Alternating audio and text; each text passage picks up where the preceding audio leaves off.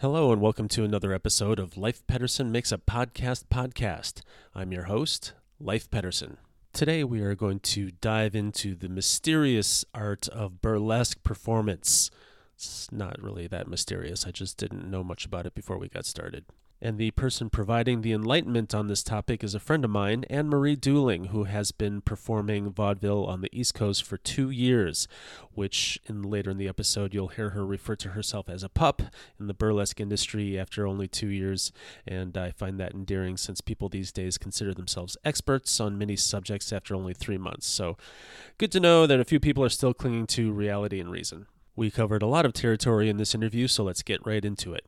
Anne-Marie, hello. Thank you for being on the podcast on this dreary Sunday morning. Hello, good morning. Where are you calling in from today? I am calling in from my house in Center City, Philadelphia. Yes. You relocated somewhat recently, right? Within the last year or two? Sort of. I split time. I still work and my family's in New York, so I'm up taking care of them. But yeah, my home is in Philly, a beautiful house near the water, right near the Liberty Bell. I've seen your Instagram. It is a gorgeous house. I'm wretchedly jealous. Let's just put it that way. I have a nondescript condo in downtown Minneapolis, so it's nothing like yours.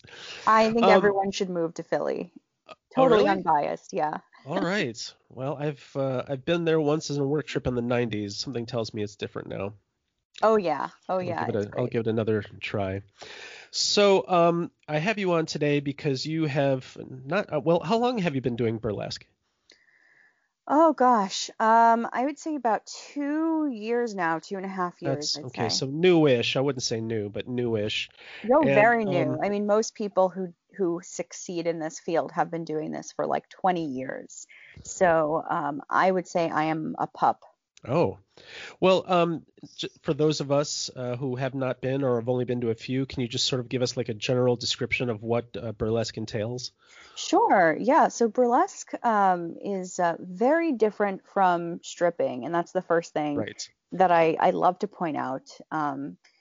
Burlesque is sort of it's like creating a mini act. You are creating sort of a scenario of who a character is, why they would be taking their clothes off, and really having a close connection to some audio component. So that might be music, it might be spoken word, and of course a deep connection to the audience. And the reason that I say it's very different from stripping is not necessarily in the content, but just being a stripper or being called a stripper has a different social connotation. Right. And saying burlesque is something completely different. And when you do burlesque, you have a little bit of the privilege of not being treated the way someone who is a sex worker would be treated. So I always just love to point that out because it's so funny. It's just a wording difference, but it really gets to the core of a lot of societal bias. And I've only been to a couple or seen a few at places where I was not expecting to see them. But I mean, you're not actually getting completely naked. You're just nearly naked, right? That's correct. Yeah, you can't. There's a lot of rules and laws around that. In most places, you are going down to a G-string or a merkin or some kind of bottom covering and pasties. There are some topless bars where you are allowed to be without pasties. There are some clubs that are completely nude. Hellfire Club, I know, is doing a virtual show next week. They're a completely nude club in New York. So there are variations in rules, but for most venues, you really are getting down to some kind of small covering in the obvious areas. Okay, so there's a performance aspect to anything that happens on stage, but burlesque is, in my experience, and you'll have to tell me if I'm wrong. There is a lot more work, and as you described earlier, there's character and connection, and I don't know, motivation. Just walk me through how that goes. I mean, I assume you're having to, at least on occasion, work on new routines and then practice them. How does that work? Oh yeah, for weeks. So there is great teacher out of New York named Jezebel Express, who always said, you know, why is your character taking their clothes off? Is it something as silly as like you're a Christmas tree and Christmas is over and you're shedding the ornaments? Is it like it's very hot and your character is going to the beach? What's the story and the motivation? And then there's another great teacher she works with, Jo Weldon, and Jo really connects you to the audio. So I think those two aspects together are really important to just a really solid burlesque act. And of course, there are numerous people who can pull off a fantastic act where you are just taking your clothes off and the audience's rapture. But for the most part, I think the best acts are things where there is some kind of story, a little bit of humor, some kind of amazing prop, or some kind of really good costume detail that just tells a really deep story. For example, Francine the Lucid Dream has a fantastic act where she's Julia Child and just trying to cook this turkey and it's not going well, and like more clothes are coming off as it gets hotter. There's another performer out of Coney Island, Little Brooklyn, and she does an act that I mean, I'm so jealous. Every time I have to carry all of my enormous props, I get so jealous because her act is simply she's got a video on an iPad of body parts, nude body parts, and she just runs the iPad up and down her body, timed to where it is as she's moving it. And that is looks brilliant. Yeah, it looks as if she's stripping. And she's not doing a single thing. And, you know, I'm lugging around like pots and balloons and leaf blowers and all this junk. And she just walks up with an iPad. So they're really, the best acts, like I said, really have this amazing story component and something a little bit surprising to them. So it does take you a while to create that kind of act. It's almost akin to when you're acting and you're thinking of who is the character, what's their motivation, who are they. I try to put together a little document like that and think, why would they be doing this? Why are they wearing this? Where are they going on the stage? How are they interacting with the audience? And then putting the pieces together from that. Yes, very much like putting together or blocking a play. Exactly. I got ahead of ourselves. I got ahead of myself. I want to back up and just ask what drew you to it or how you got into it. So I am a journalist, and back a few years ago, I had worked with Vox.com, and we were doing videos on people who had amazing style, just fantastic personal style. And we ended up doing a video on a performer named Jin Minsky, and she is phenomenal. She is a tap dancer and very, very sort of turn of the century, a little bit Gatsby-ish, which is, you know, Art Deco is huge in New York. And she does these great acts where she is stripping and tap dancing. And we did a whole video series with her that culminated in like this 5-minute Facebook video that, you know, just went totally viral. And we got to be inside of her house. We got to see her performance, how she builds it, her props, her sort of staging area at home where she had this like fold out tap dancing floor that she could practice on. And it really just made me fall completely in love with it. I mean, she was creating these huge performances packed into 4 minutes. And it was just amazing to watch her and all the creativity. And of course, working in the news, I don't have a lot of options to be super creative. There's facts and there's not facts. Yeah. And that's sort of like the extent of my job. So being able to like pull out a boa or tap dancing shoes at the end of the day is a great outlet for that. So how did you transition from this is really cool to I'm going to do this? So there are some classes in New York. There's the New York School of Burlesque, and they do a very, very simple, or they did, I guess, a very simple Thursday evening class.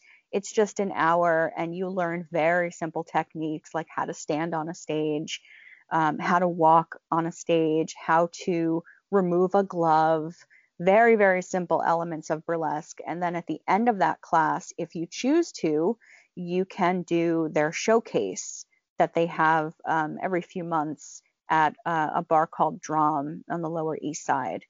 And I did the class once, just sort of as like a thing to do after work. Didn't think too much of it. And then by the second time, I was like, okay, I think I want to, do the performance element on stage. And of course, it's like baby burlesque. So you're not even taking anything off. You take off a glove, and I think you move a boa around a little bit, but you do construct your own costume, and you're like in a group.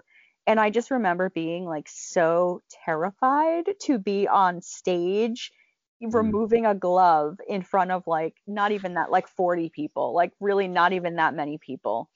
But it gave me a little bit of confidence, because if you can remove your clothes on stage, you can command attention in a meeting, you can get a document done, you can speak to your editor in chief. Like there's really nothing you can't do after taking your clothes off in front of, 100 people you don't know.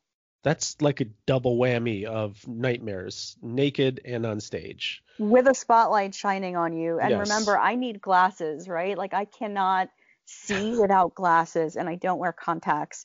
So I actually take my glasses off immediately before going on stage. I usually leave them backstage. There's always some kind of like drum for some reason, or like a shelf. And then I go on stage and I cannot see anything. I cannot see the audience. I cannot see my props unless I know sort of where they are. So I wonder if that helps or actually hurts, because I really can't see whatever I'm doing at all.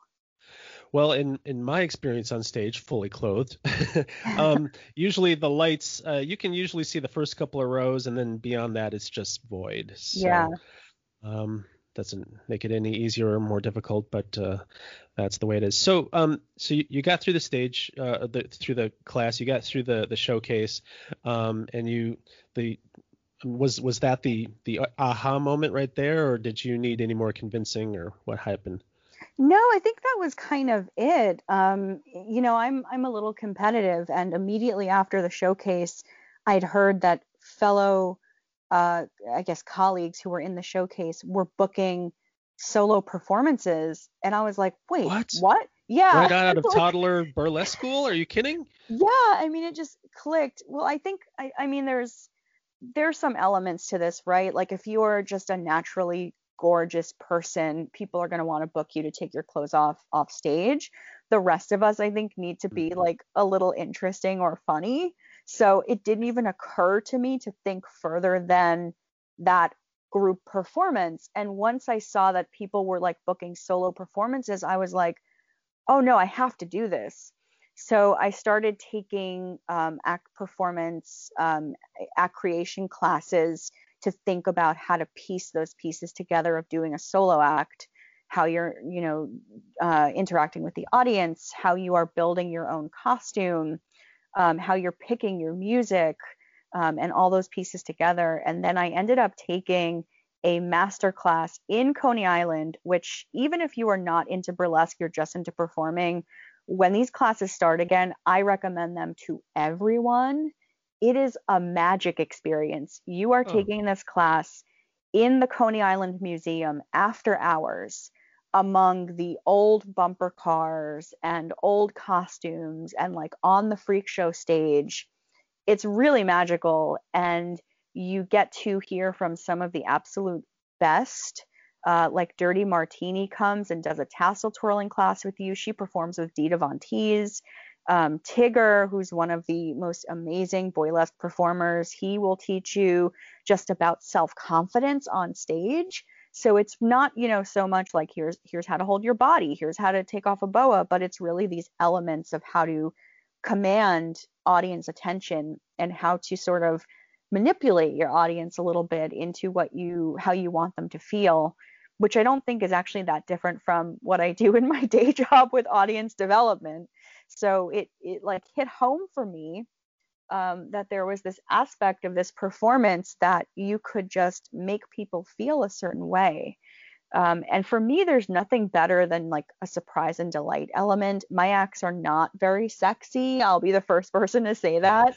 Like I will not be at the Hellfire Club anytime soon, but my acts are fun. I have funny props, and I have magic elements. And now, thanks to you, I have juggling elements. So my acts are like a little bit of whimsy. Whimsy. I like that. That word doesn't get used often enough.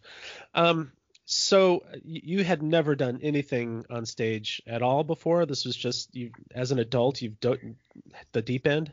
No, I mean, that's tough to say. I did acting as a child. I was in like a local performance of Annie and like that Oh, kind of stuff. I did theater camp as like an 8-year-old. okay. And then I actually went to the High School of Performing Arts and What? left immediately. No, it was not fun for me. I Oh, hated singing in class in front of people. I hated acting in front of people. I am very much a behind the scenes person. That's sort of why I like my job. Like, I never in a million years wanted to be the in front of the camera person. I like building the props. I like stage managing. I was a stage manager in college to make some money. That's really where I find myself thriving. So even to this day, performing for 3 years, when I have to get on stage, there is quite a bit of like pumping myself up and like remembering the steps and like a little more choreography than someone who's not as afraid. But it's still, even though I had a little bit of training, it's still a terrifying experience every time I do it. And I think that's part of the fun of it too. well, there was decades in between, and as a kid, I mean, you can't, it's difficult to, transition Hmm. childhood experiences to, yeah, I wouldn't, I was juggling on stage as a kid, but I wouldn't say that, that's where anyway, my development did not begin until my 20s, and then shortly Right. thereafter I decided it was not for me, but it's fine. But you'd also done like public speaking. I mean, I've seen you speak at conferences, so you'd already done a little bit adult in front of large groups of people, not performing, but being in front of large groups of people. Yeah, but I kind of hate that too. I do it, but I am extremely shy, very much a behind the scenes person, and I do that kind of stuff to further my career, or because I feel like it will get out an idea that I want to share. But it's really funny. I'm leading an enormous project at work right now with quite a bit of people who in my job are important.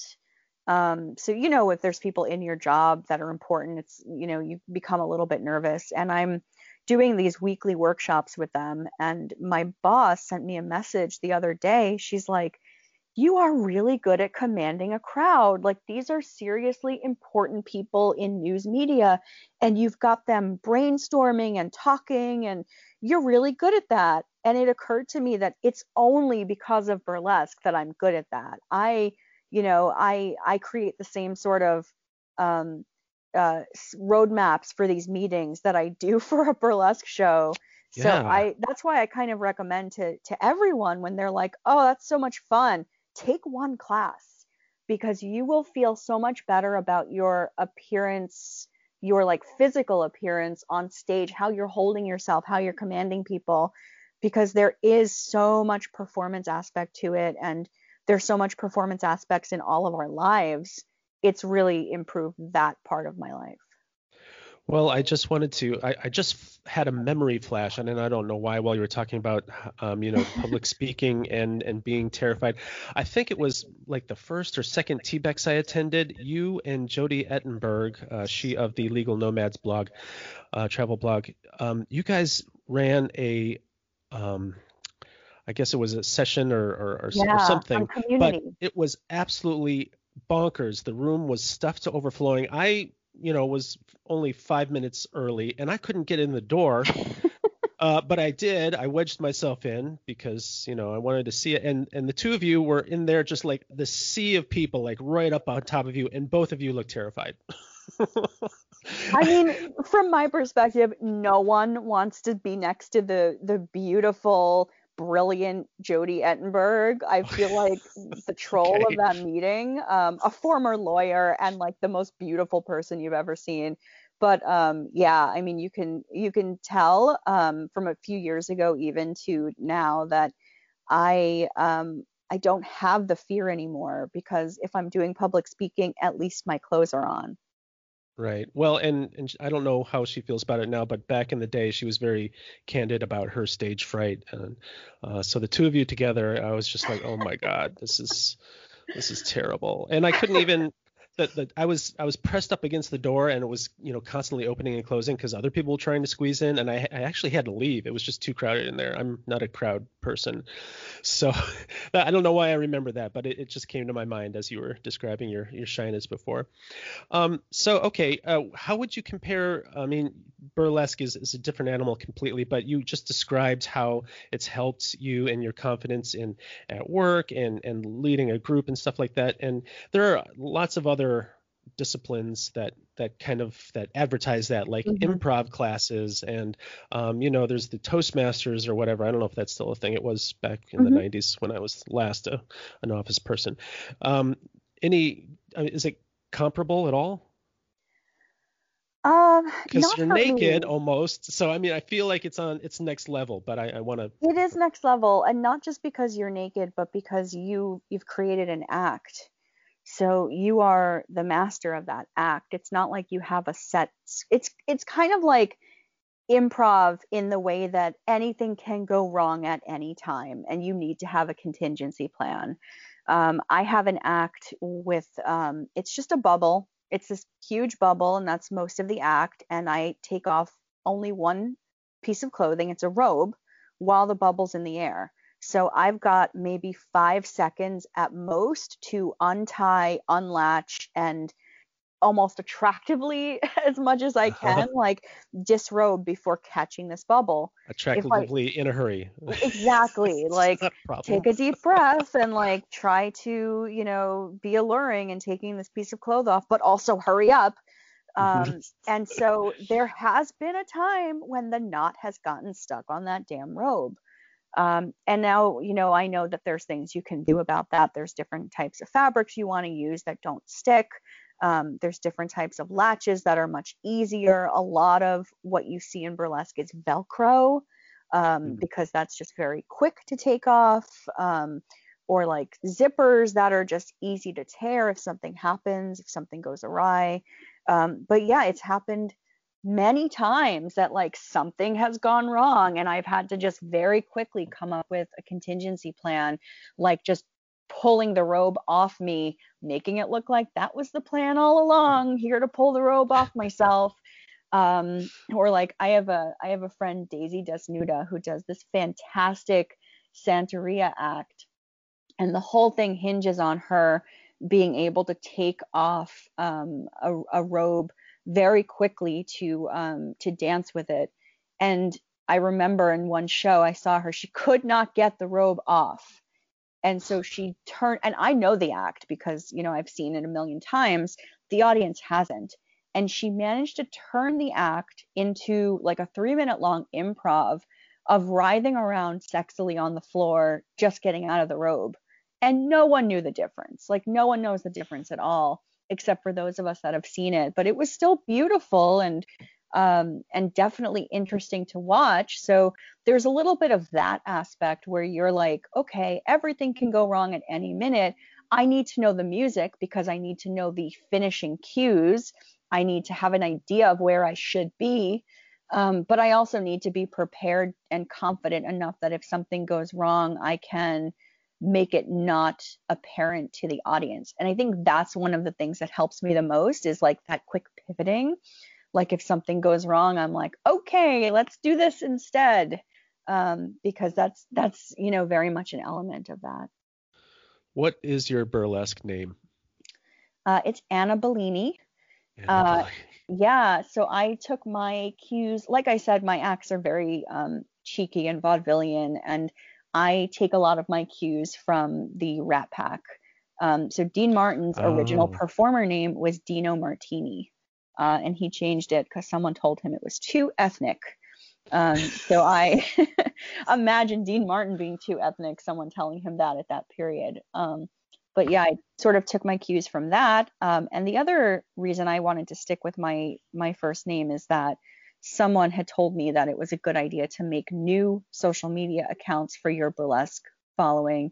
And I could not think of anything worse than maintaining new social media accounts. I was like, I'm gonna Yeah. quit burlesque if I have to do that. So I'm able to post a little bit on my regular accounts. My job doesn't like it. There's been many times when I've been asked to take things down that they consider crude. Oh, Yeah, so that's a little bit right. of an issue, and there's quite a few people in burlesque who have day jobs who have had to really make some concessions or make extra accounts or be really quiet about it. Um, Yeah. but yeah, I'm one of those people that, I've got to be a little bit quiet about what I'm doing after work hours. Yeah, I mean your experience, I mean, obviously is unique, but that just seems to be a thing now that you never used to have to think about. You have to, no matter where you work, well, I guess it does matter, but people could be watching. I used to work at a very large, well-known shopping destination, and I realized fairly quickly that they are watching my social media Yep. accounts. And I was pulled in a couple of times. I'm never doing anything too racy, but I was pulled in a couple of times for having opinions on certain things and asked to. It's just like, what? Really? This is just a job. I have to change my personal life anyway. So that's only a fraction of what you are going through, but still, I'm shocked that social media has this much effect on our lives anyway.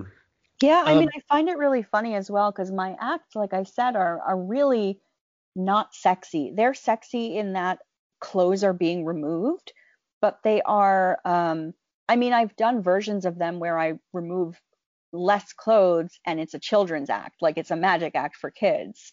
hmm. So my acts are not racy in the least. I am the least racy burlesque dancer you will ever meet, but they are still too racy for an office job. I find that weird because if you post something of yourself in a bikini, Oh that's yeah. fine. But arguably, in a lot of cases, the burlesque outfit covers way more than a bikini, Oh and yeah. still, it's anyway. I'm confused about many things in this world, so we'll add that to the list. So let's get back to putting together a show. You mentioned coaches and classes. When you're doing an act, I'll again use my experience as a juggler. You're kind of in a bubble. I mean, you know what your audience is going to like and not like, but burlesque seems like you're even more in a bubble. And how do you practice? And where do you go for guidance? Yeah, so many of my acts I have done with coaches or with classes. I even would take some of the beginners classes just to get that group feedback. And I mean, like I said, I'm only 3 years into this, so I'm not above a beginner's class by any means. But also, I'm not necessarily learning anything new in those classes. It's more for like the guidance and the group think and that sort of thing. But my favorite act that I do right now, I came up with on my own because, like I said, I'm very shy and I need a prop. I need something to do with my hands. I'm not the kind of performer that can show up on a stage and just take clothes off and be comfortable doing that. So I have quite a few props, and the act I do right now is inspired by the performer Sally Rand, and it's a bubble dance.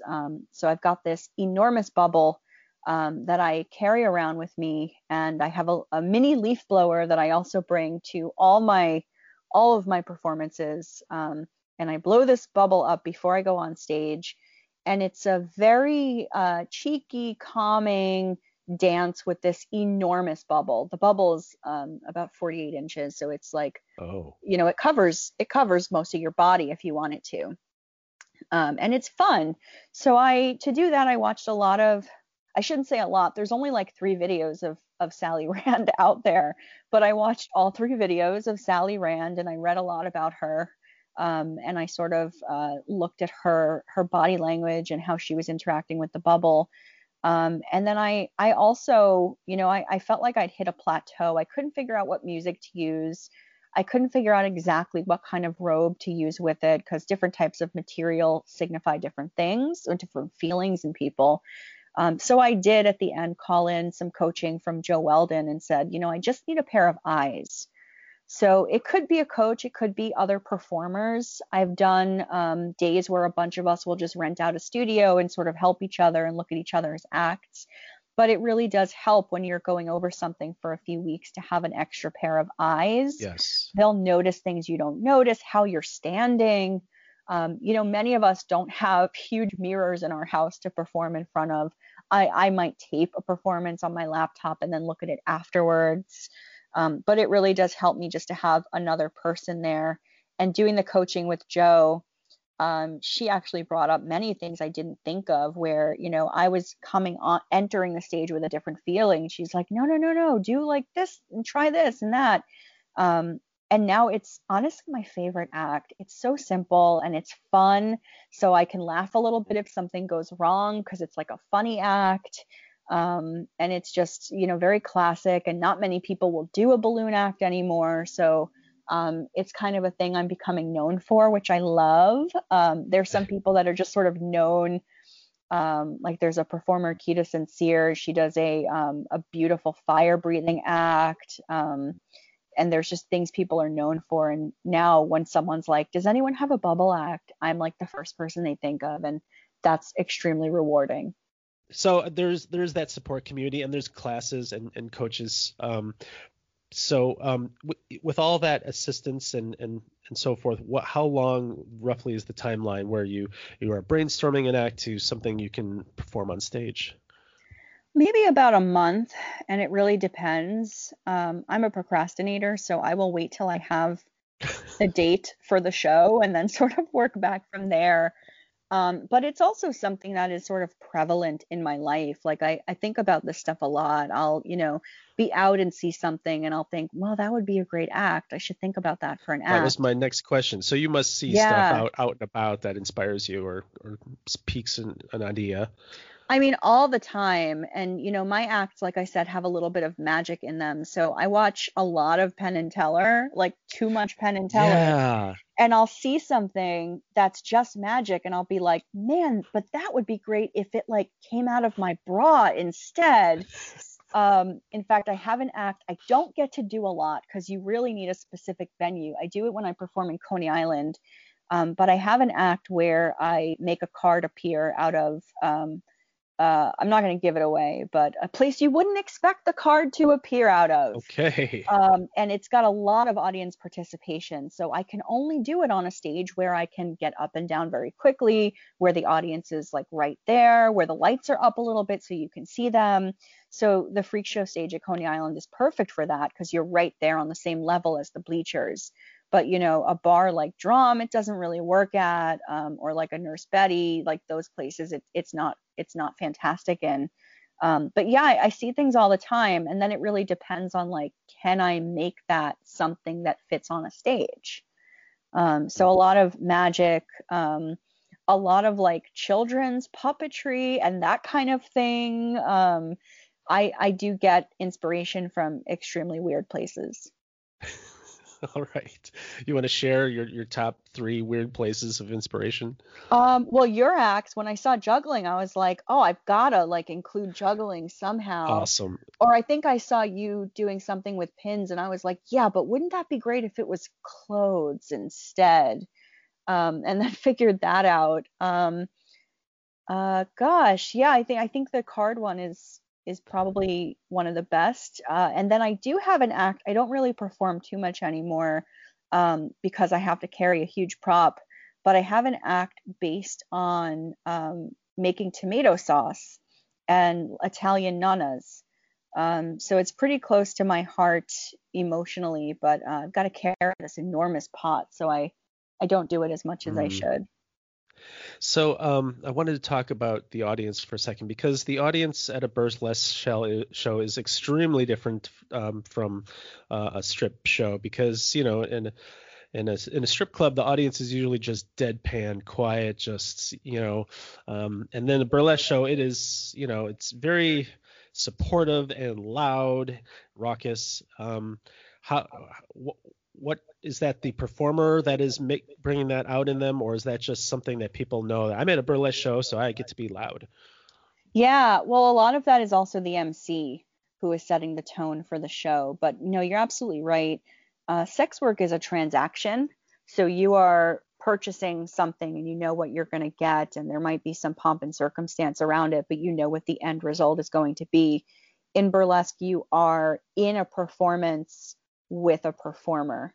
So you know, it's not necessarily a transaction, and people who go to a burlesque show should understand that it's also not like a sit in your seat, quiet type of performance. Right. But also as performers, we all need to really consider the consent with audience members. A lot of my acts have audience participation. And what I will try to do if there's a break before I go on is find an audience member ahead of time and say, I saw that you're sitting here. It's very close to the stage. Are you okay with being involved in my act? Would you have a problem? If I don't have an opportunity to do that, I might look at someone and like reach out to them a little bit. And if they don't respond, I'll try someone else. So I do think about audience consent, because I know when I'm at, you know, a magic show, I was at Magic Castle last year, and there was a performer who was grabbing people from the audience, and they looked mortified. And I thought I also would be mortified to be pulled on stage at the Magic Castle. I don't want that at all. I don't want anyone to feel, you know, awkward or strange. So I audience comes in knowing, and, you know, a good MC will also lay out the rules of burlesque before a show. There's a MC here in Philly, Flirt Vonnegut, and he's fantastic at that. He will just lay it all out. He'll say, you know, step 1, do this. Step 2, if you see something you like, cheer. And of course, there's different rules for how to tip in every place as well. In New York, there's a tip bucket that goes around during the show, but in Philly, they throw money at you on the stage, which was so confusing to me the first time I performed. And like, a dollar bill crumpled hits me in the head. I'm like, what is this? It also, you know, is the impetus for me to be like, man, I should have longer acts then if they're throwing money while I'm performing. So yeah, an MC will like lead people through that. Like, here's how to tip, here's how to be involved, sit in front if you want to be involved in the performance. But it is very different because it's not transactional. You are a part of the performance. That I have never seen the onstage tipping before. I've only been to one burlesque show where I knew I was going to a burlesque show. The other two, I was going to, you know, a cabaret type show, and burlesque just happened to be one of the acts. So, but in none of them was anybody throwing any money on stage. So that was news to me. Yeah, no, it was news to me as well. I wasn't expecting it, and then immediately I realized why the performer after me chose Stairway to Heaven. And I had like a 2-minute Sinatra song. And I was like, damn, I should have thought that one out. Oh my God. Oh, that's hilarious. Well, now you can Google the, you know, longest songs and just build acts around those. I know. And actually it's not, you know, one thing that I always try to be cognizant of is, you know, kind of what we spoke about. Like, I have a job. I have a good job. I'm very lucky. I'm extremely fortunate to have a job at this time, never mind a job that pays well. So actually all the money that I make from burlesque, I donate. And I try to donate to either like a sex workers collective, or there's some artists like Jack the Stripper who do good work around sex workers. But I try to give money back to the community. I'll buy tickets if I know there's a show that's struggling, even if I can't go. But I'm lucky, and I also consider myself a little bit of a tourist in this industry, because there are a lot of people who do this full time, and many of them are, you know, really suffering right now. Stages haven't been open for a year. Yeah. They're not going to be open anytime soon, and even when they are, it's going to be very difficult. I don't really have too much of an interest in performing in virtual shows because A, I don't need the money from the show. Let someone else take that slot. And also B, you know, the whole reason we talked about me getting into this was the feedback from the audience and being on stage and the stage presence. So virtual shows don't do too much for me. That being said, I have a virtual show coming up next week, so we'll see how that goes. If someone wanted to catch that, where would they go to see that? Yeah, so it is a charity show. It's run by the PA Liberty Bells Pinup Club, and it's called the Jungle Bells Event. So the best bet would be to go to Instagram and check out the PA Liberty Bells account. They've got all the information on that. It is December 12th at 7 p.m. And it's a charity show for Distributing Dignity. And that's a charity that gets feminine products to homeless women or other women in need. So that's, right. One of the only reasons I would do a digital show right now is to do something for people in need. And then they also did a fun calendar, which like never in my life have I ever been like, what I want to do is be in a calendar. But I'm January, so All leading right. off the month, leading off the year. Wow. Yes. That's fantastic. So you half answered my next question. So there are professional burlesque performers like there's no day job. This is all they do. This is their main Yeah. income. Is that, I mean, how realistic is that? I mean, is there just a wide open industry for that, or is there just a select few that have gone in it whole hog and have got the years behind them? Well, there's some people like Dirty Martini, who I mentioned before, who get to perform with people like Dita Von Teese, and that's her whole job. She opens for Dita. She performs in other places. That's what she does. There's other people like Pearl Noir, who Pearl has created an entire business around feeling good about yourself and um, sort of your self-control and your aspects of living in a world where there is no control over anything else but yourself, and learning how to love in that kind of atmosphere. And I find her classes actually really helpful because there is so much of like when you're doing burlesque, you're putting yourself out there and you're extremely vulnerable and you need to remember your boundaries. So I find her class really interesting. And I know a lot of people, not just from burlesque, but vocalists and musicians, magicians. A lot of people find her classes very helpful. But she's created an entire industry around that. And then there's other people like Irina Canova, who now she makes costumes. And of course, Catherine Delish, who makes robes and costumes for Dita Von Teese. She also started out as a performer. So there are people who perform full time, and then there's a lot of people who have sort of switched it up. Jezebel Express, she is a fantastic performer. She taught at the New York School of Burlesque. And now, because she has traveled the world performing, she has become a travel writer. So we've had a lot of good coffee sessions together where we're like talking about travel and talking about performing. And she is actually configuring a small school bus to like take a stage on the road. So what? Yeah, there's all kinds of pivots and there's all kinds of ways to be in this industry, but it seems pretty clear that just being a performer is not an option right now. Right. Yeah. Well, I mean, I suppose even in good times, it's good to have multiple revenue streams, and it's just occurring to me now the innumerable ways one could dovetail and find other adjacent, I guess. Oh yeah, fitness. Streams. So Yes. many burlesque performers. Honey Tree Evil Eye and Esme D'Avril, they all run their own fitness empires where they have got classes every day and you do workouts with them. There's just so many ways that you could pivot. And a lot of that comes from just understanding the audience you command, understanding your body, understanding like how to lure people in. So I think burlesque is, it really does dovetail with all of that. Let's talk for a second about boylesque, because that was also one of my questions. Is there a big difference, or what are the differences? There's not so much of a difference. I mean, there's only a few people.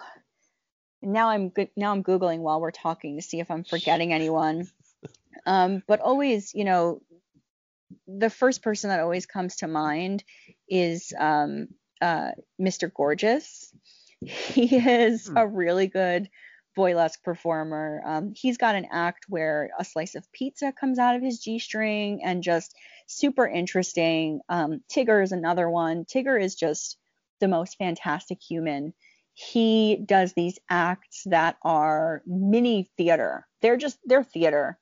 And it's so interesting to watch, even though he gets almost fully naked. So if you are not acclimated to bodies and you are a shy person and you are coming to a burlesque show and Tigger is performing, I always sort of prepare my friends who are a little more sensitive, where I'm like, it's a body, it's just a body, it's part of the artwork, like, please, contain yourself.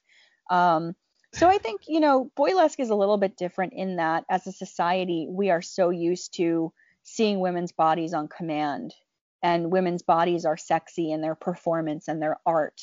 And men, it's not the same thing necessarily with a male body. So when you do see a little bit more of one, it can be a little bit jarring, or it can be a little bit more salacious because we're not used to seeing that. But it's art as well. Tell me about your best show ever. Mine or one I've seen? Either one. Which story is better? Oh God, I mean, there's so many good ones. And I have been taking notes on virtually almost all the names you've dropped here, and I'll provide links. Oh, good. Yeah, so there's a performer, Nasty Canasta, and she does these amazing shows that are these full ensemble theater acts with burlesque mixed into them. And she does this show, I can't remember the name of it now, but it's like an old-timey radio show where there is a narrator on stage speaking into an old radio.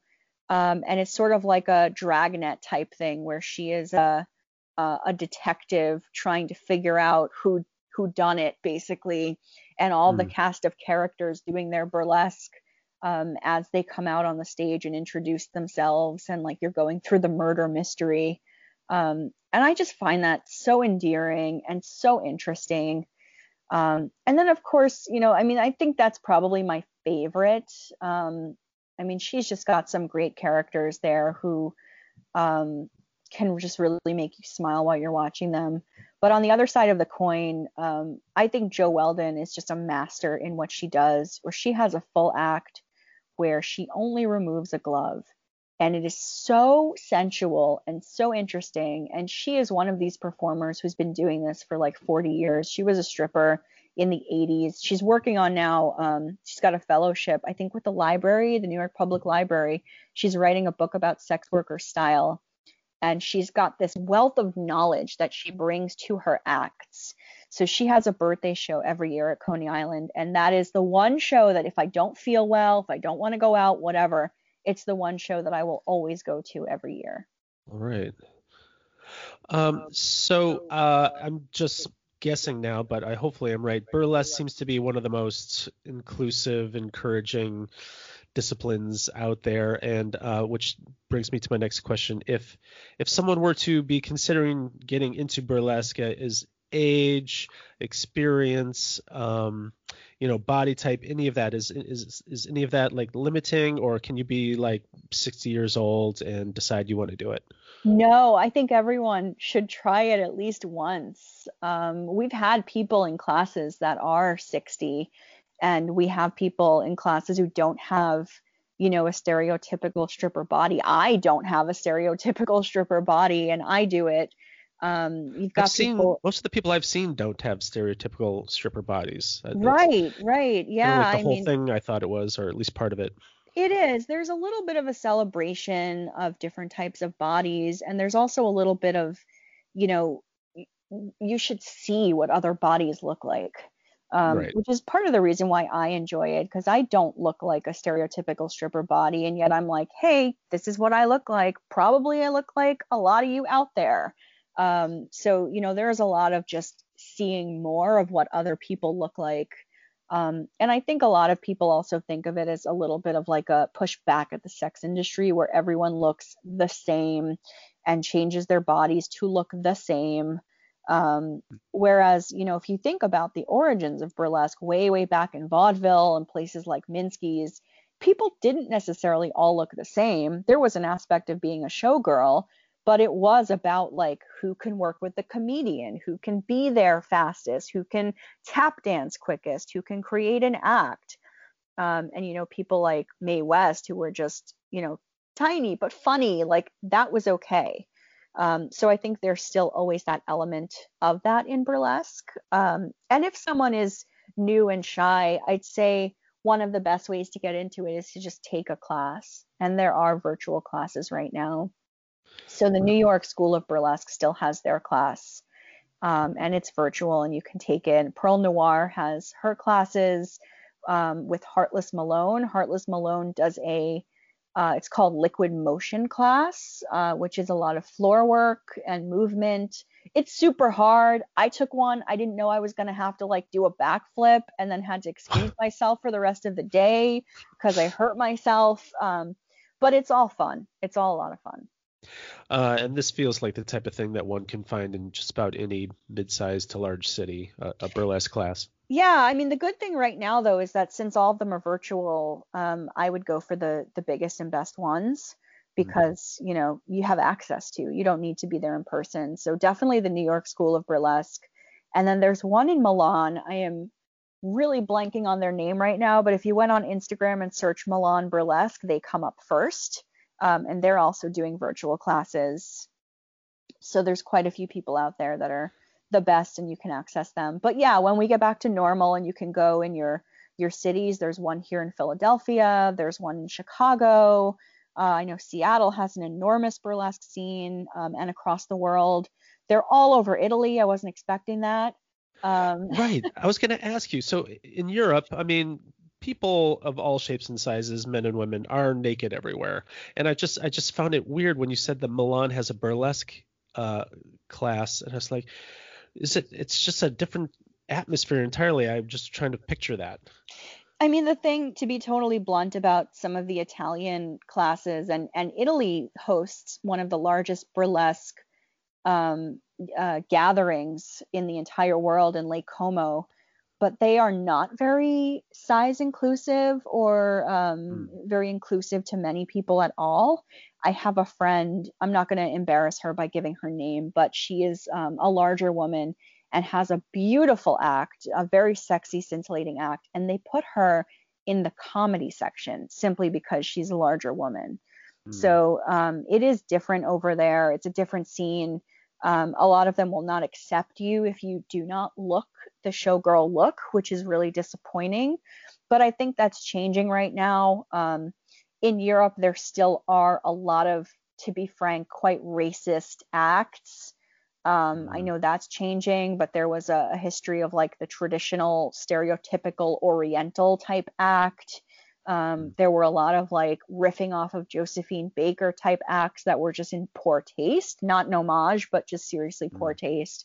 So the European scene is drastically different. I think the US scene and Canada even are much more open. And there's even some in Brazil that I think are a little bit more open. But it's different. It is a different scene, but they do have classes and things worth learning from as well. All right. Wow, that is not what I would have guessed at all about the European burlesque scene, but it's good to know. Any closing words of advice for people who are thinking about getting into it or thinking of going to a show, virtual or otherwise? Yeah. So I've got, I wanted to make sure to mention the 3 books that I love that are sort of my favorite books. I've got them here. So the Burlesque Handbook by Jo Weldon is the best book that you can get if you're thinking of getting into burlesque. And it's actually got a really interesting foreword by comedian Margaret Cho. So Margaret Cho is the last person I would think of as a person who needed to learn burlesque. But she has a whole foreword about how taking burlesque classes helped her in her comedy and in her stage presence, which I think just reinforces the fact that you don't need to take classes to be good at stripping. You can take this to be good at other aspects of work that you need to command a performance. So that book is extremely helpful. There's another one by Leslie Zemeckis, Behind the Burly Cue, and it's a history of burlesque going all the way back to vaudeville and Minsky's and comedians and Nickelodeons, and it's a really good look at that. And then not so much about burlesque, but also about old Hollywood. Anything by Karina Longworth. She has a podcast, but also her book Seduction, Sex, Lies, and Stardom in Howard Hughes's Hollywood is a very, very good book about old Hollywood and showgirls and that sort of thing. So I would say think about the history of burlesque because it is so rich and so deep, and you're not the first person to do anything. Everything you want to do has been done a million times, so you don't need to reinvent the wheel. Yeah, and again, I think, look up the New York School of Burlesque on the internet, and, on Instagram, if you just search for the hashtag burlesque. It is seriously tailored right now. Instagram does not let a lot of that show through, but you'll be able to see the different schools and the different performers, and so many of them are offering one-on-ones right now that it's a great time to just see if you have an interest. Yeah, all right, fantastic. Well, there's another lockdown idea for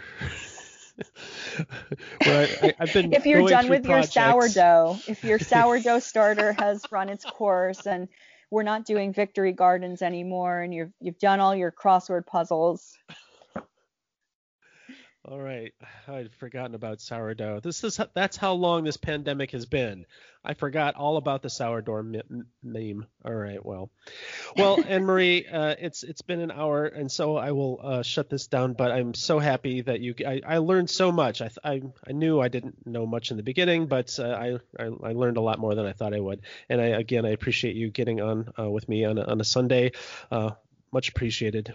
Sure. Thank you so much. I'm glad to spread a little bit of the knowledge and just change the stereotype a little bit as well.